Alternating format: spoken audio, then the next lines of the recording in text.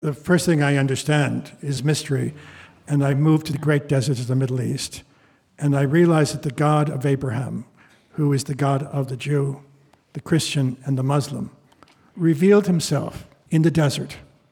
God intrudes in a moment. He revealed himself that day, that moment. Well, he also reveals himself in that place. Well, what is that place? It is sand. After September 11th, Richard Rodriguez traveled to the Middle East to explore his kinship as a Roman Catholic with the men who stepped onto airplanes and turned them into weapons of terror. What he learned illuminates some of the deepest paradox and promise of the world we inhabit. He is an especially intriguing conversation partner for Right Now, a life and mind straddling left and right, religious and secular, immigrant and intellectual. In this second episode in our American Consciousness series, we mine his wisdom on the emerging fabric of human identity. I'm Krista Tippett, and this is On Being.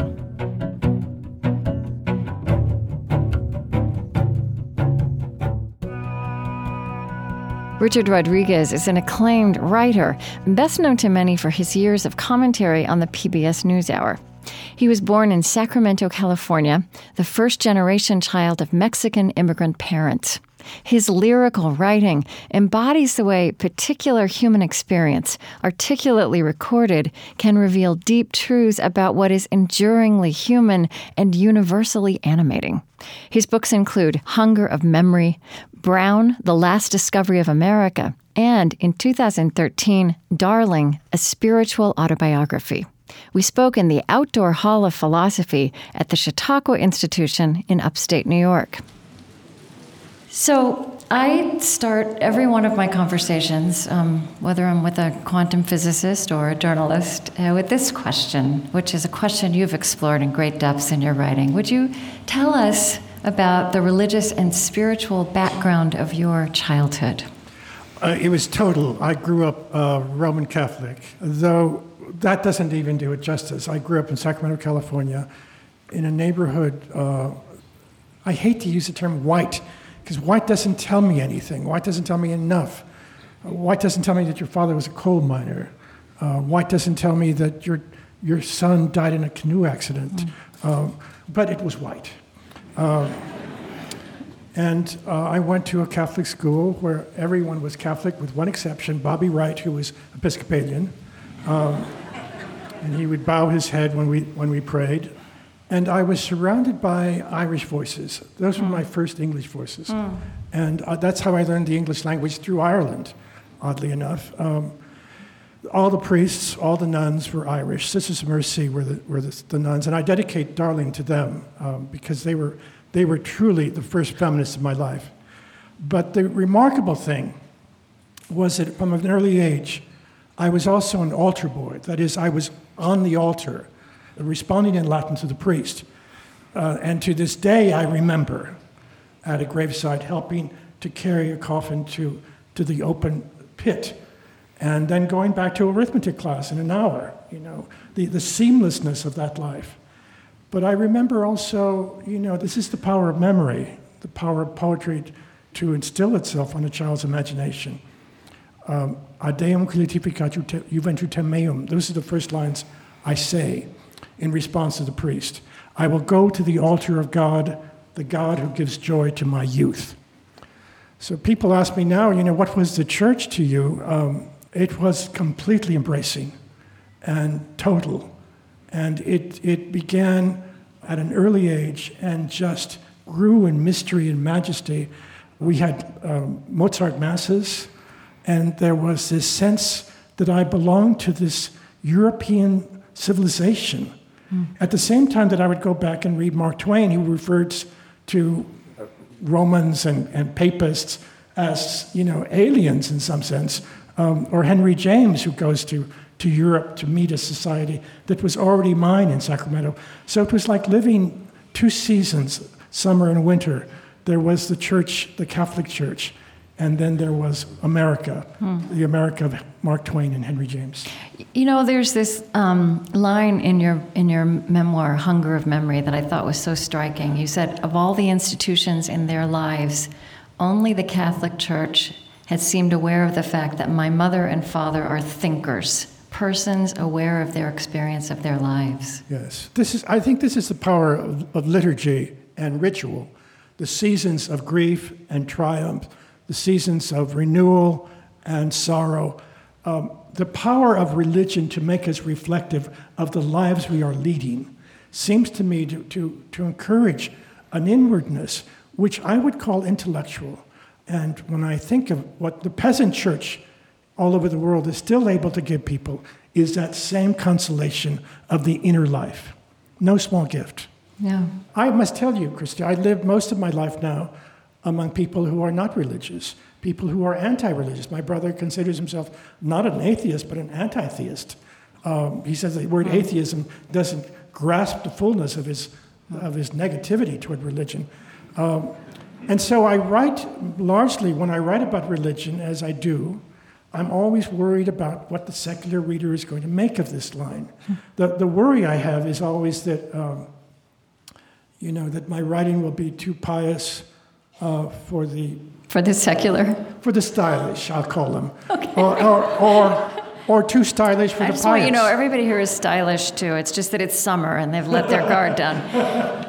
You know what I mean. There is just the uses of irony and paradox are not always apparent in religious writing. Well, we'll probably come back to that. I want to talk about again, the beginning of the trajectory of your life and what you've learned. And with this theme of the American consciousness, here's another observation you made, that Americans like to talk about the importance of family values, but America isn't a country of family values. Mexico is a country of family values. This is a country of people who leave home. Yes. And you, in your childhood, had to leave home linguistically and intellectually in order to unite your private and public selves. Yeah. When I announced that I'm going to college, Stanford, immediately my mother is worried in a way that maybe Appalachia would understand this, the betrayal of education, that I'm going away from the family, that I'm going to get ideas that are too big for me, that I'm going to begin to reject my own culture. And in fact, it happens. Education is a subversive influence in our lives.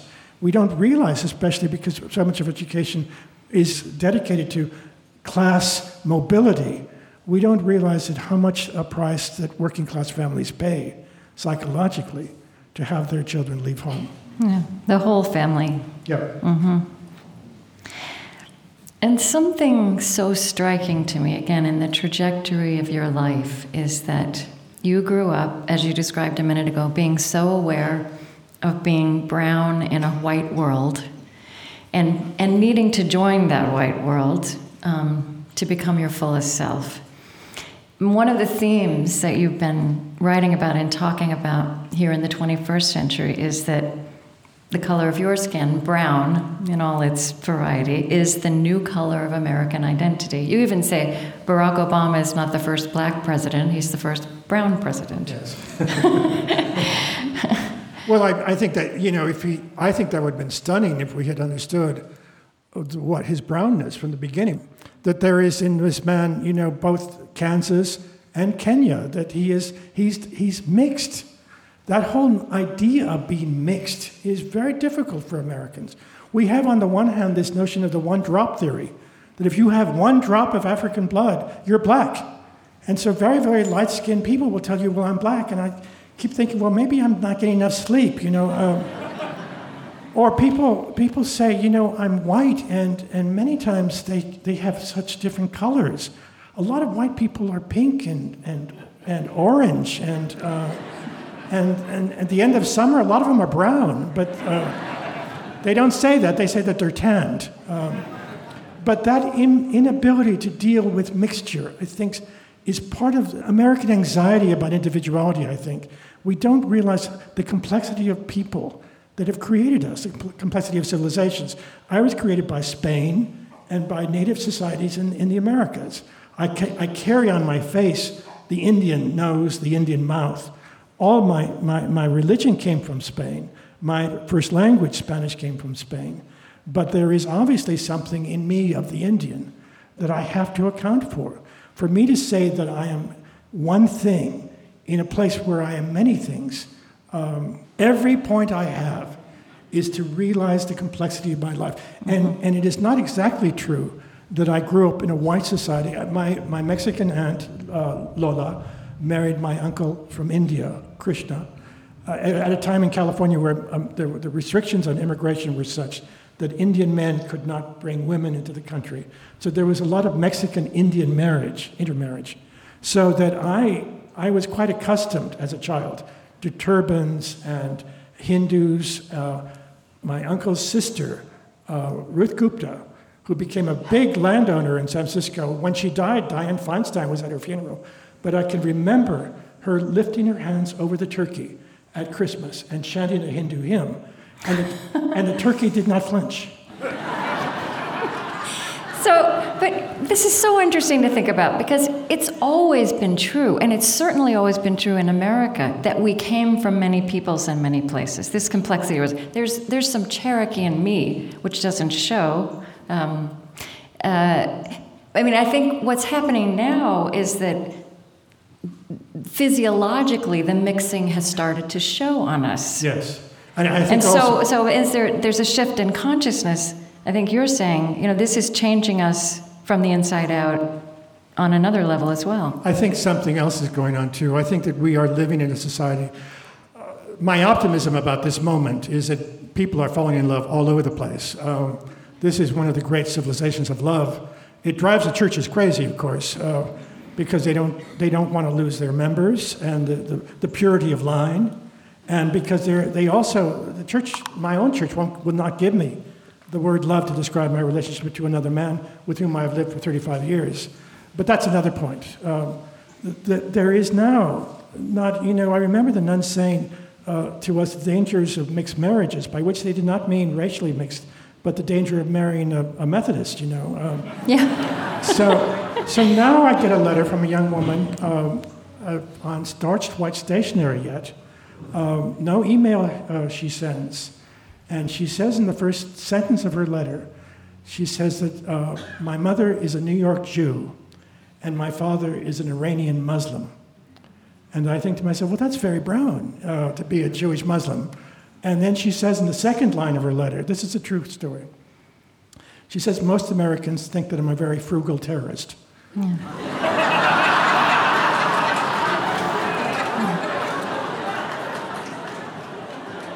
I'm telling you, there are things going on religiously in America that our religious institutions are bewildered by. People who belong to more than one faith, or Catholics who call themselves Zen Sufis. It's within the complexity of that is the brownness that may envelop us. Now, I warn you also that there are purifying movements in the world. Look at what's going on in Iraq right now, where the nation divides over separations, ancient separations that we thought we had gotten over.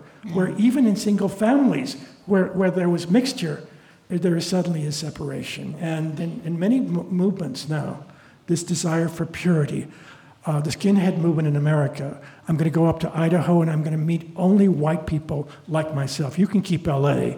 You can keep the DMV in LA with all those languages. I'm going to live in a pure section with pure water, with pure air. I'm going to live in this little corner.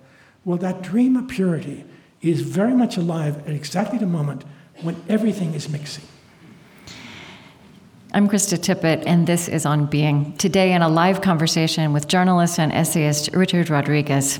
We're in the outdoor Hall of Philosophy at the Chautauqua Institution in New York in a week devoted to exploring the American consciousness. And you took yourself on a really fascinating journey after September 11th, 2001, which was a moment in this culture where we absolutely saw this dangerous other. I mean, Islam, this religion of over 1 billion people, had been there all along, but we saw this terrifying face of the other. And you made this, I would say, in that context, countercultural move of exploring your kinship with these men who were terrorists. I mean, you wrote, You realized, I worship the same God as they in this as a monotheist, so I stand in some relation to those men, and you set out to understand what had happened in that sense. Well, the first thing I understand is mystery, and that is I moved to the desert, to the great deserts of the Middle East, and I realized that the God of Abraham, who is the God of the Jew, the Christian, and the Muslim, revealed himself in the desert. You know, the distinction that these religions claim temporally is God intrudes in a moment of time. The eternal God becomes temporal. He revealed himself that day, that moment. Well, he also reveals himself in time, in place. He reveals himself in that place. Well, what is that place? What is that place that the Israelis and the Palestinians are fighting over? It's sand. It is desolate sand. It is in some places, there are deserts in Saudi Arabia that are as lunar as anything I expect to encounter in my life. This is a holy landscape. It is also a landscape that drives us crazy. Somehow in this landscape, we got the idea that there is a God who is as lonely for us as we are for him. And there is in this landscape also a necessity for tribe. You do not live as an individual on the desert. You live in tribes. And that tribal allegiance, that tribal impulse, leads to on the one hand to great consolation, but also to the kind of havoc we are seeing now. I have a chapter on Jerusalem as the great desert city, but also our own American desert city, which is Las Vegas. Right, that's what we do with desert. Yes. When I that's what we do with desert. When I say the deserts drive us mad, I mean Las Vegas, that there is something about the desert that terrifies us. So Las Vegas gets this idea of playing with that idea of death. Since everything is impermanent, that I'm just going to move the Eiffel Tower down to across the street from the pyramids. And that nothing, I'm going to roll out a carpet of golf green over there and Olympic-sized swimming pools. It totally defies finitude and frailty. That's right. It? But the interesting thing now is that it's spread. That Las Vegasization is spreading now to the Middle East. I speak of a city like Dubai, for example. You go to the hotel and the woman says, "We're going to upgrade you to a suite on the 185th floor," and you open the windows and there is the desolation out there. But don't worry about that. You can go downstairs to the Ice Palace and you can have a snowball fight in the ice ball. Now Mecca is becoming Las Vegas. There is over the Kaaba, within sight of the Kaaba, a vast hotel built in the shape of Big Ben. Where did they get that idea, except for Las Vegas? This enormous hotel. I think it's run by the Fairmont Hotel chain. At the bottom of the hotel chain, there is a super mall.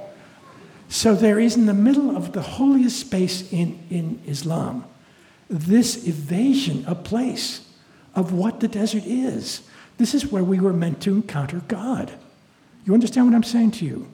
Not a glade. Every Christmas I get these Christmas cards that make it appear that Jesus was born in the Swiss Alps. And the evergreen tree has all these little sparkles to it, and so forth. It's desert. The three great ecologies of these religions are the mountaintop, and finally, and most profoundly, the cave. You have to acknowledge when you wander the desert how bright and blinding is light, and how consoling is twilight and darkness. In these religions, oftentimes, shade and darkness come as consolations or gifts, so that Muhammad has his revelation in a cave, in the darkness. In Judaism, God puts Moses in the mouth of a cave so that he will not be blinded by the brightness of God. And in Christianity, the two most holy events of Christ's life, the birth of Christ, which happens in a cave, and the death of God, the death of Christ, and also the resurrection, happen in a cave. We sometimes forget, because we are consumed by a kind of Hellenistic dream of coming out of the cave with Plato and into the sunlight, that we are people of the dark. And we should accept that darkness as part of our faith.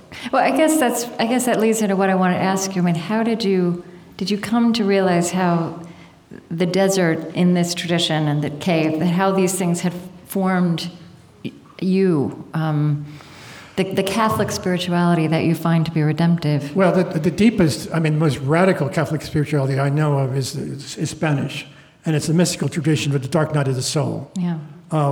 We often, I end this book with Mother Teresa, who was hounded by Christopher Hitchens, our great American atheist, going from cable channel to cable channel to tell us God was dead, at a time in which I live in part of the year in London, and I assure you, God is not dead in London.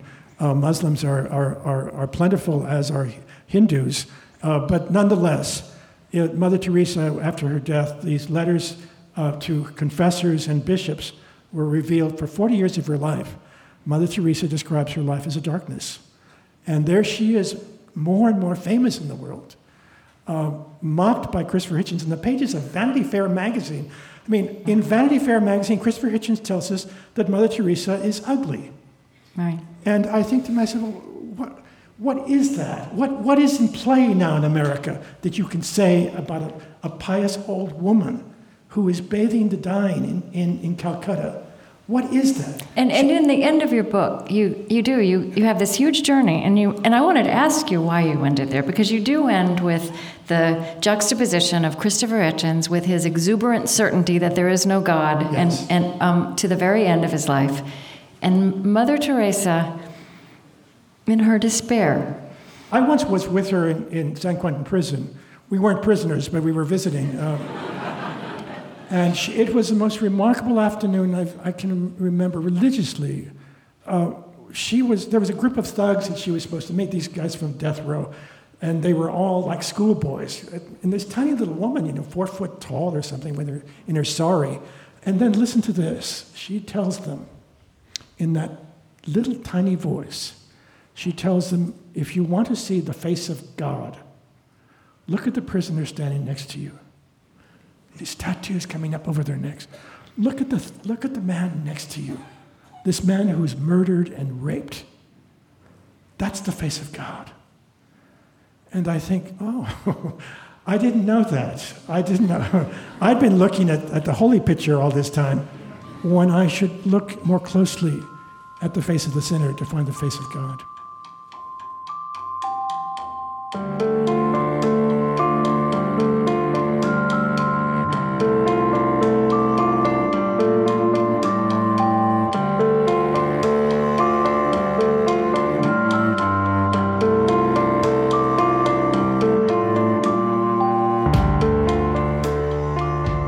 You can listen again and share this conversation with Richard Rodriguez through our website, onbeing.org. I'm Krista Tippett. On Being continues in a moment.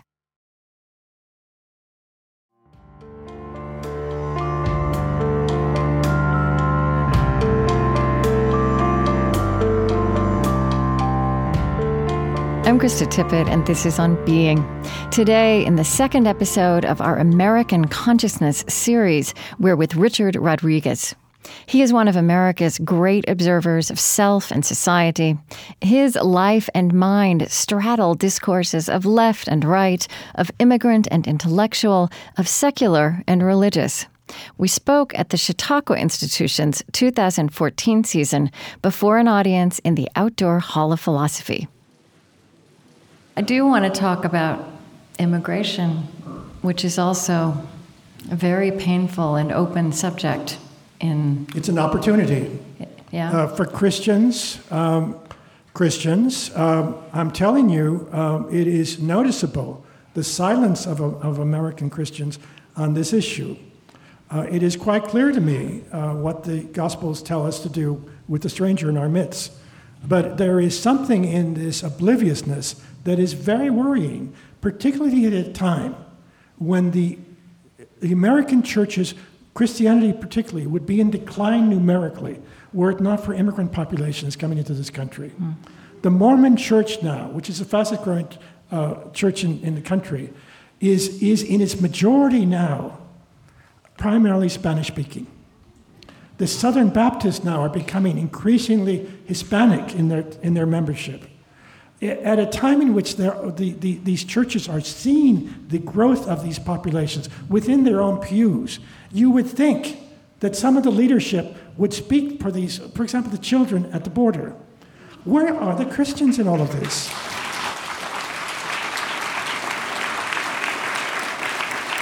And I think there are Christians and religious people in those places where some of this drama is playing out with the children, for example, and they don't get covered in such a high-profile way by my fellow journalists, which is something I'm always aware of. Yes. I mean, you have, though, some really particular insights into this border, this Mexican-American border, which so defines us, but I think we tend to be oblivious to it a lot of the time until something blows up like this. You've talked about the psychic tension between Mexican stoicism and American optimism. Can you talk about that dynamic? Well, can I say something about drugs in this culture? What Mexicans will ask me all the time, Mexican relatives of mine, why are the Americans so unhappy? I don't know what to tell them. Why are we taking it up our nose and putting it in our veins? And when we can't be alone without drugs. We can't be with other people without drugs. We can't have sex without drugs. We can't go to sleep without drugs. We can't wake up without drugs. We can't get out of bed without drugs. What is this addiction? We have destabilized much of the world with our addiction. We have created a drug economy in Afghanistan, in Thailand, in Bolivia, and we've caused turmoil in Guatemala, and now we have elevated thugs in Mexico to the status of billionaires with our despair. And yet we are an optimistic people. And yet Mexico, by comparison, is a tragic civilization in which death is very much a part of one's understanding of what life is. The paradox of the border right now is that you see young people coming to the American border for the opportunity of America at exactly the time when Americans are importing drugs from Latin America because of the despair of our unhappiness. Yeah. And the paradox of that movement in both directions is so interesting to me and so little noted. But it is. Why don't we talk about difficult things? The book I read as an American kid, and the nun told me it was the great classic of American literature, was The Adventures of Huckleberry Finn. This romance in America of being on the move, of leaving home. Well, there they are. They're 7 and 8 years old, and they're at their border.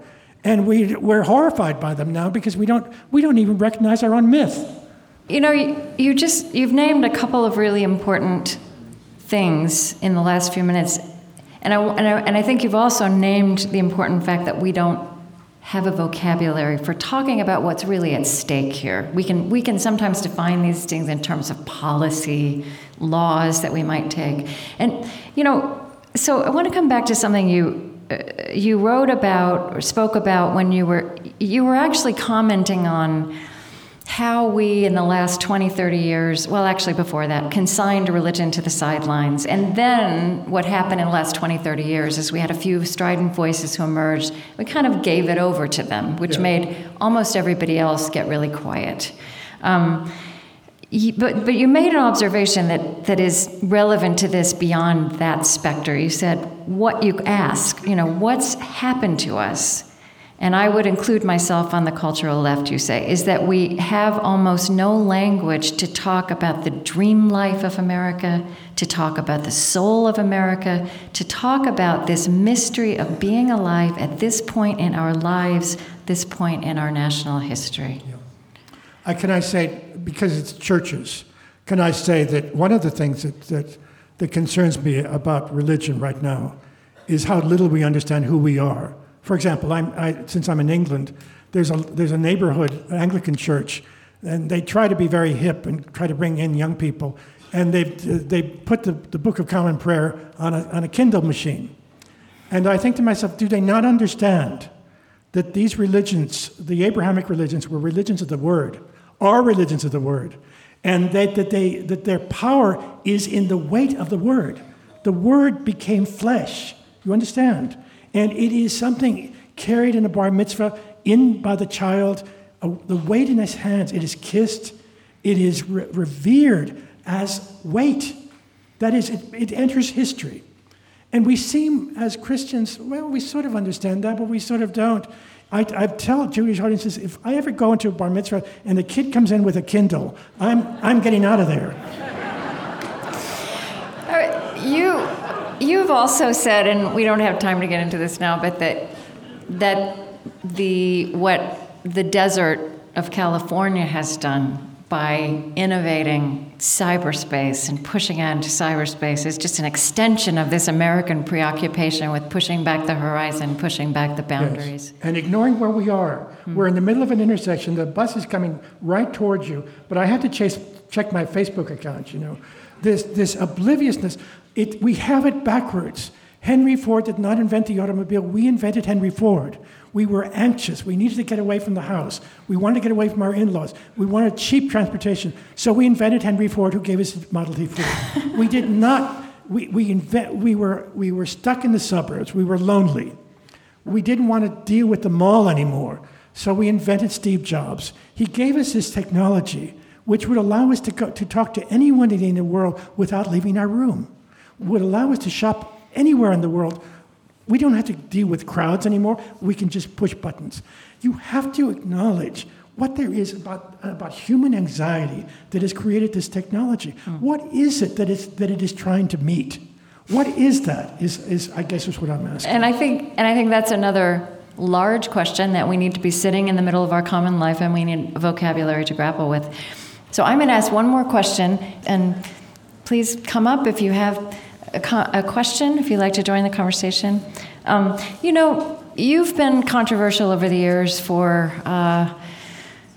saying that bilingualism is not desirable. That the language of the minority, which was how you understood yourself, is inadequate. That affirmative action is problematic. It seems to me that our entire way of grappling with difference, which we really only started to grapple with in this country in the 1960s. We enshrine the civic virtue of tolerance, and it's not nearly big enough. And I wonder if, you've been talking about these kinds of things for decades. I wonder if many of the things we invented in these early decades they're all half steps. And do you see us evolving into something richer and more adequate? I have to say yes, because I have faith. But I also think that the word diversity comes from the word divide. So when you're talking about celebrating diversity, are we celebrating the fact that I am not you? What am I celebrating? It seems to me that the Christian impulse is not diverse, but it's to seek a commonality. Right. That move you made after 9/11, when you talked about you abhorred that act of terrorism, but you had to understand your kinship with those men. Yes, and so here I am in Cairo, in this foreign city, and I keep hearing the Arabic around me, which I can understand a bit, but not so well, and it sounds Spanish to me.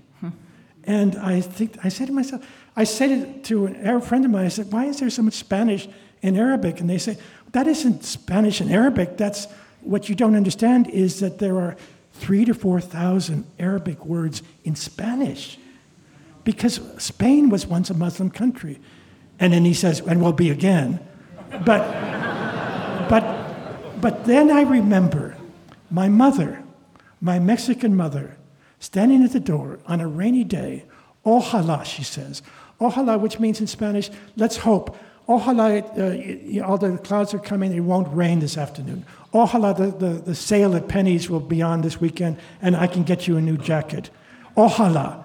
And I did not hear, for the thousands of times that I heard that expression, I did not hear the name of Allah on her lips. Ojalá. It came from the 16th century. And there are things, we talked about the genetic blood that we carry of ancestors and tribes. People are paying $450 to get their DNA checked, and they're finding out that they belong to civilizations their grandparents told them nothing about. Well, linguistically, too, we belong to civilizations far away. And what I began to realize, of course, is that the Muslim is within me. And it certainly was on my mother's lips. I'm Krista Tippett, and this is On Being. Today, in a live conversation with journalist and essayist Richard Rodriguez. We're in the outdoor Hall of Philosophy at the Chautauqua Institution in New York in a week devoted to exploring the American consciousness. Okay, let's invite you in. Yes. Hi. I am particularly interested in looking at the intersection of religion and faith and homosexuality. So I would love to hear you reflect just a bit about what that's meant in your life, given the religion you were born into and who God made you to be.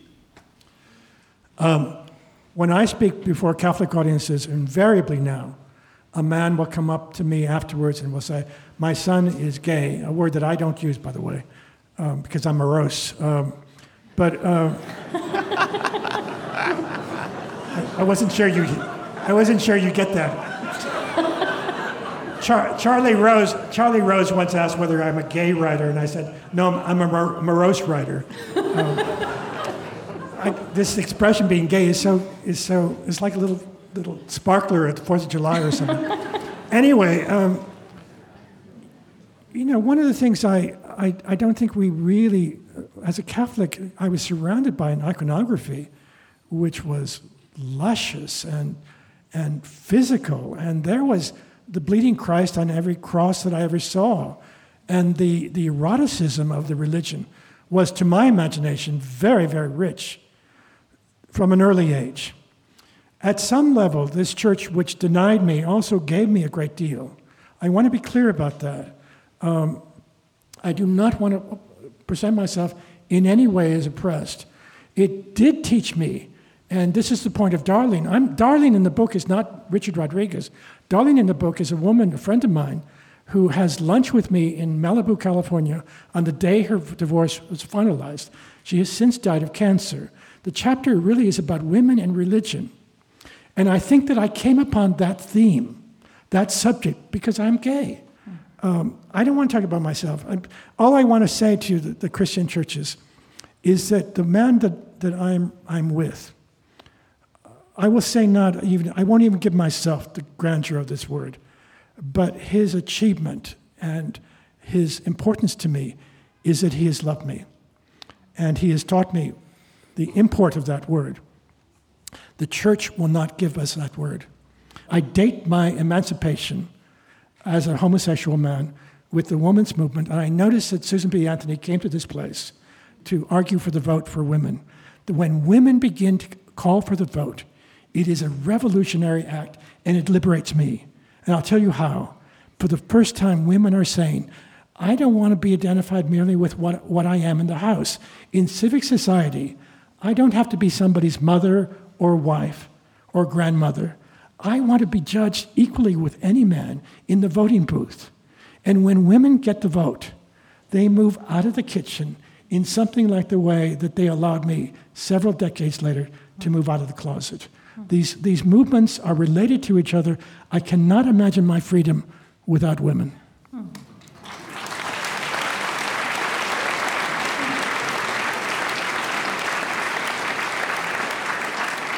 Thank you for that. I self-identify as a cultural Jewish faithful Unitarian Universalist. But nonetheless, or possibly because of, I want to go back to the comments that you made addressed to this largely Christian community about the lack of leadership, of presence at the border involving the deportation of children and the larger immigration questions which we Americans are not doing well with, to say the very least. And I wonder if you would comment on a theory that keeps on boiling in my own head about the paralysis of the former Protestant mainline leadership, and whether it is consciously or probably unconsciously due to the fear of the impending death of white hegemony? That's pretty interesting questions.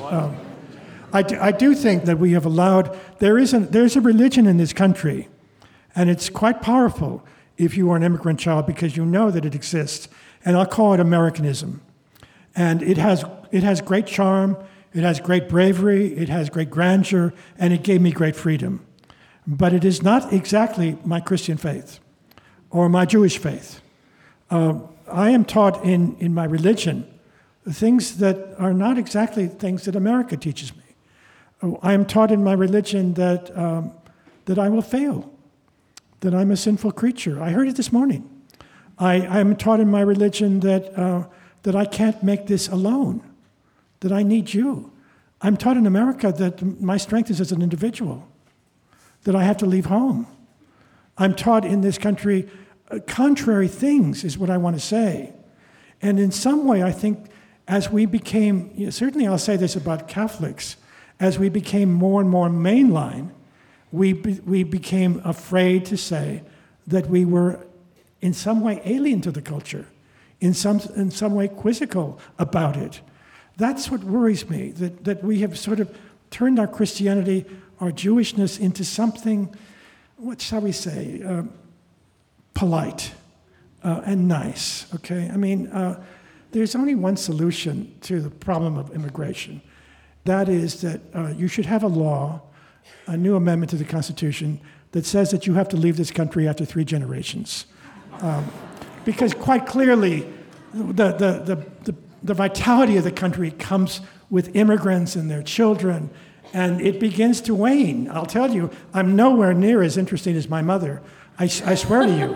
And I mean, she ended up typing in Governor Brown's, Edmund G. Pat Brown's office for a while until she was fired because she mistyped. She heard on the dictaphone reference to urban gorillas, and she thought it was the animal. So she typed in urban gorillas, and so she was reassigned a job. But I said to keep this country, the country of the 19th century, this country of this village. If you want to keep that country, you should send everybody who's been here for more than 3 generations to Australia or Costa Rica or someplace. But this country, I saw a picture, I think it was in the New York Times, of this little boy swimming with his sister. He must have been about 10. She was about 7. And I thought of their bravery, their extraordinary bravery in making that recklessness, their flirtation with danger. And I thought, God, a country that beckons these people, that's the country I'd like to live in. Thank you. Thank you. 2 brief comments. Dr. Unger talked about the fact, and you've alluded to it indirectly, that we have no prophets anymore, that we've lost our prophets. There's nobody of any substance who speaks as the prophets used to speak. And I'd like to hear you address that. Also, I'm from Austin, Texas, and I doubt many people here know that the Dallas County judge has opened the city of Dallas to 2,000 children. I did know. He's supported by the churches and the schools. Good for him. And we're trying to do something similar in Austin, and I'm a physician, a retired physician. I've talked with some colleagues, and we're committed to, if the kids get to Austin, we'll take care of them. So there are things happening. Let me say, just in response to the question about prophets, I think this country has plenty of prophets, but most of them are false prophets. The seriousness with which people give now to our political commentators at a point when our political life is in shambles. You get the leaders you deserve. We get the prophets we deserve. Look around you. Look around this country at the people who can change the country. I'm often puzzled why we have decided you pay for television. You pay for who's on and who's off. Why have we decided that tonight we are going to hear a conversation from 2 dull people? And that will constitute... So this crowd has obviously chosen an alternative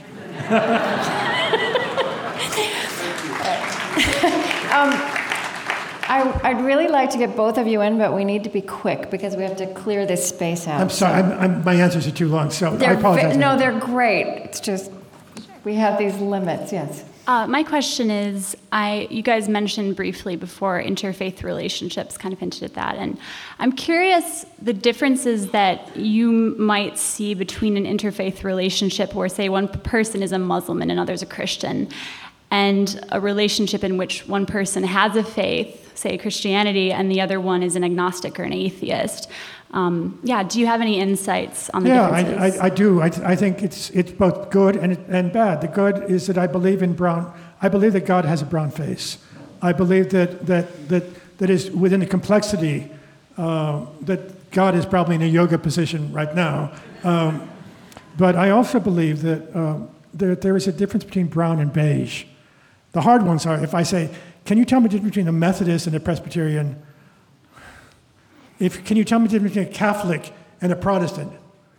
One has bigger churches. And then you say, well, they believe this and they believe that. Oh, that's cool, they'll say. And everything becomes beige. Nothing matters. You understand? I told this to a group of young girl students at a high school the other day. Do not be beige. There are some things that are non-negotiable. The mistreatment of women, for example, is non-negotiable. That's not beige, you understand? That's black and white. And in some way, we have to be clear about what it is we believe. That the centrality is of love, of our experience as Christians. We either believe it or we don't. Love. I'm not talking about marriage, the centrality of love. And that's not negotiable. And when I come upon somebody whose values move in a different direction, I learn from them in many cases, but they're not mine. And I'm prepared to say that. That's not my tradition. I really think that the new generation coming up is going to learn and teach us to live with robust identities and even convictions, understanding that the world needs their robust identities, but also at the same time that you want to live peaceably and creatively with different others. Yeah. That second, the capacity of the young to live with people who are unlike themselves is quite stunning. Yes. And you see that now. And they have a whole new set of instincts. Yeah. Just want to, actually, I thought maybe it would be fitting, especially since the notion of prophets came up, I just love these lines of Cesar Chavez that you had in your book. I am convinced that the truest act of courage, the strongest act of manliness, is to sacrifice ourselves for others in a totally nonviolent struggle for justice. To be a man is to suffer for others. God help us be men. You noted when you quoted this that now he would say, to be human is to suffer for others. Yeah. God help us be human. But yeah. I mean, I don't know. I just wanted to throw that out there. Well, I got in trouble with that essay on Cesar Chavez because I don't make him a saint. I make him a human being. And none of the prophets are saints. That's exactly right. The brilliance of my Catholicism was always to acknowledge that we are failed creatures. Graham Greene writes a novel about Mexico in which the hero is a whiskey priest. Everybody else has left the village. Everybody has escaped. And this priest, who is a drunkard, comes and whispers over the chalice, the blood of Christ, Hoc est enim corpus meum. This is my body. And he's drunk. But he is both a failure and a triumph. Look for your saints accordingly. Yeah. Well, I think that's the last word. Thank you, Richard Rodriguez.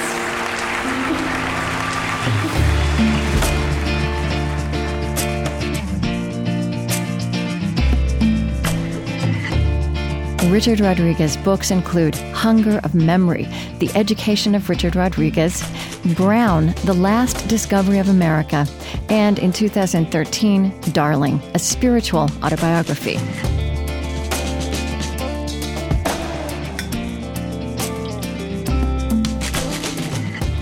You can listen again or share this episode with Richard Rodriguez through our website onbeing.org.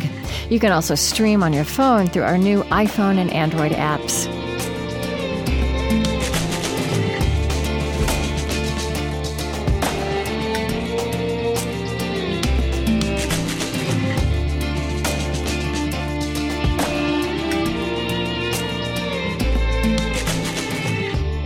On Being is Trent Gilliss, Chris Heagle, Lily Percy, Mariah Helgeson, Chris Jones, David Shimke, and Becca Johnson. Special thanks this week to Maureen Raveno and Dr. Robert Franklin at the Chautauqua Institution, and to Mitch Henley. On Being is supported by the Ford Foundation, working with visionaries on the front lines of social change worldwide at fordfoundation.org, and by Calliopeia Foundation, contributing to organizations that weave reverence, reciprocity, and resilience into the fabric of modern life. On Being is distributed by American Public Media and is a Krista Tippett Public production.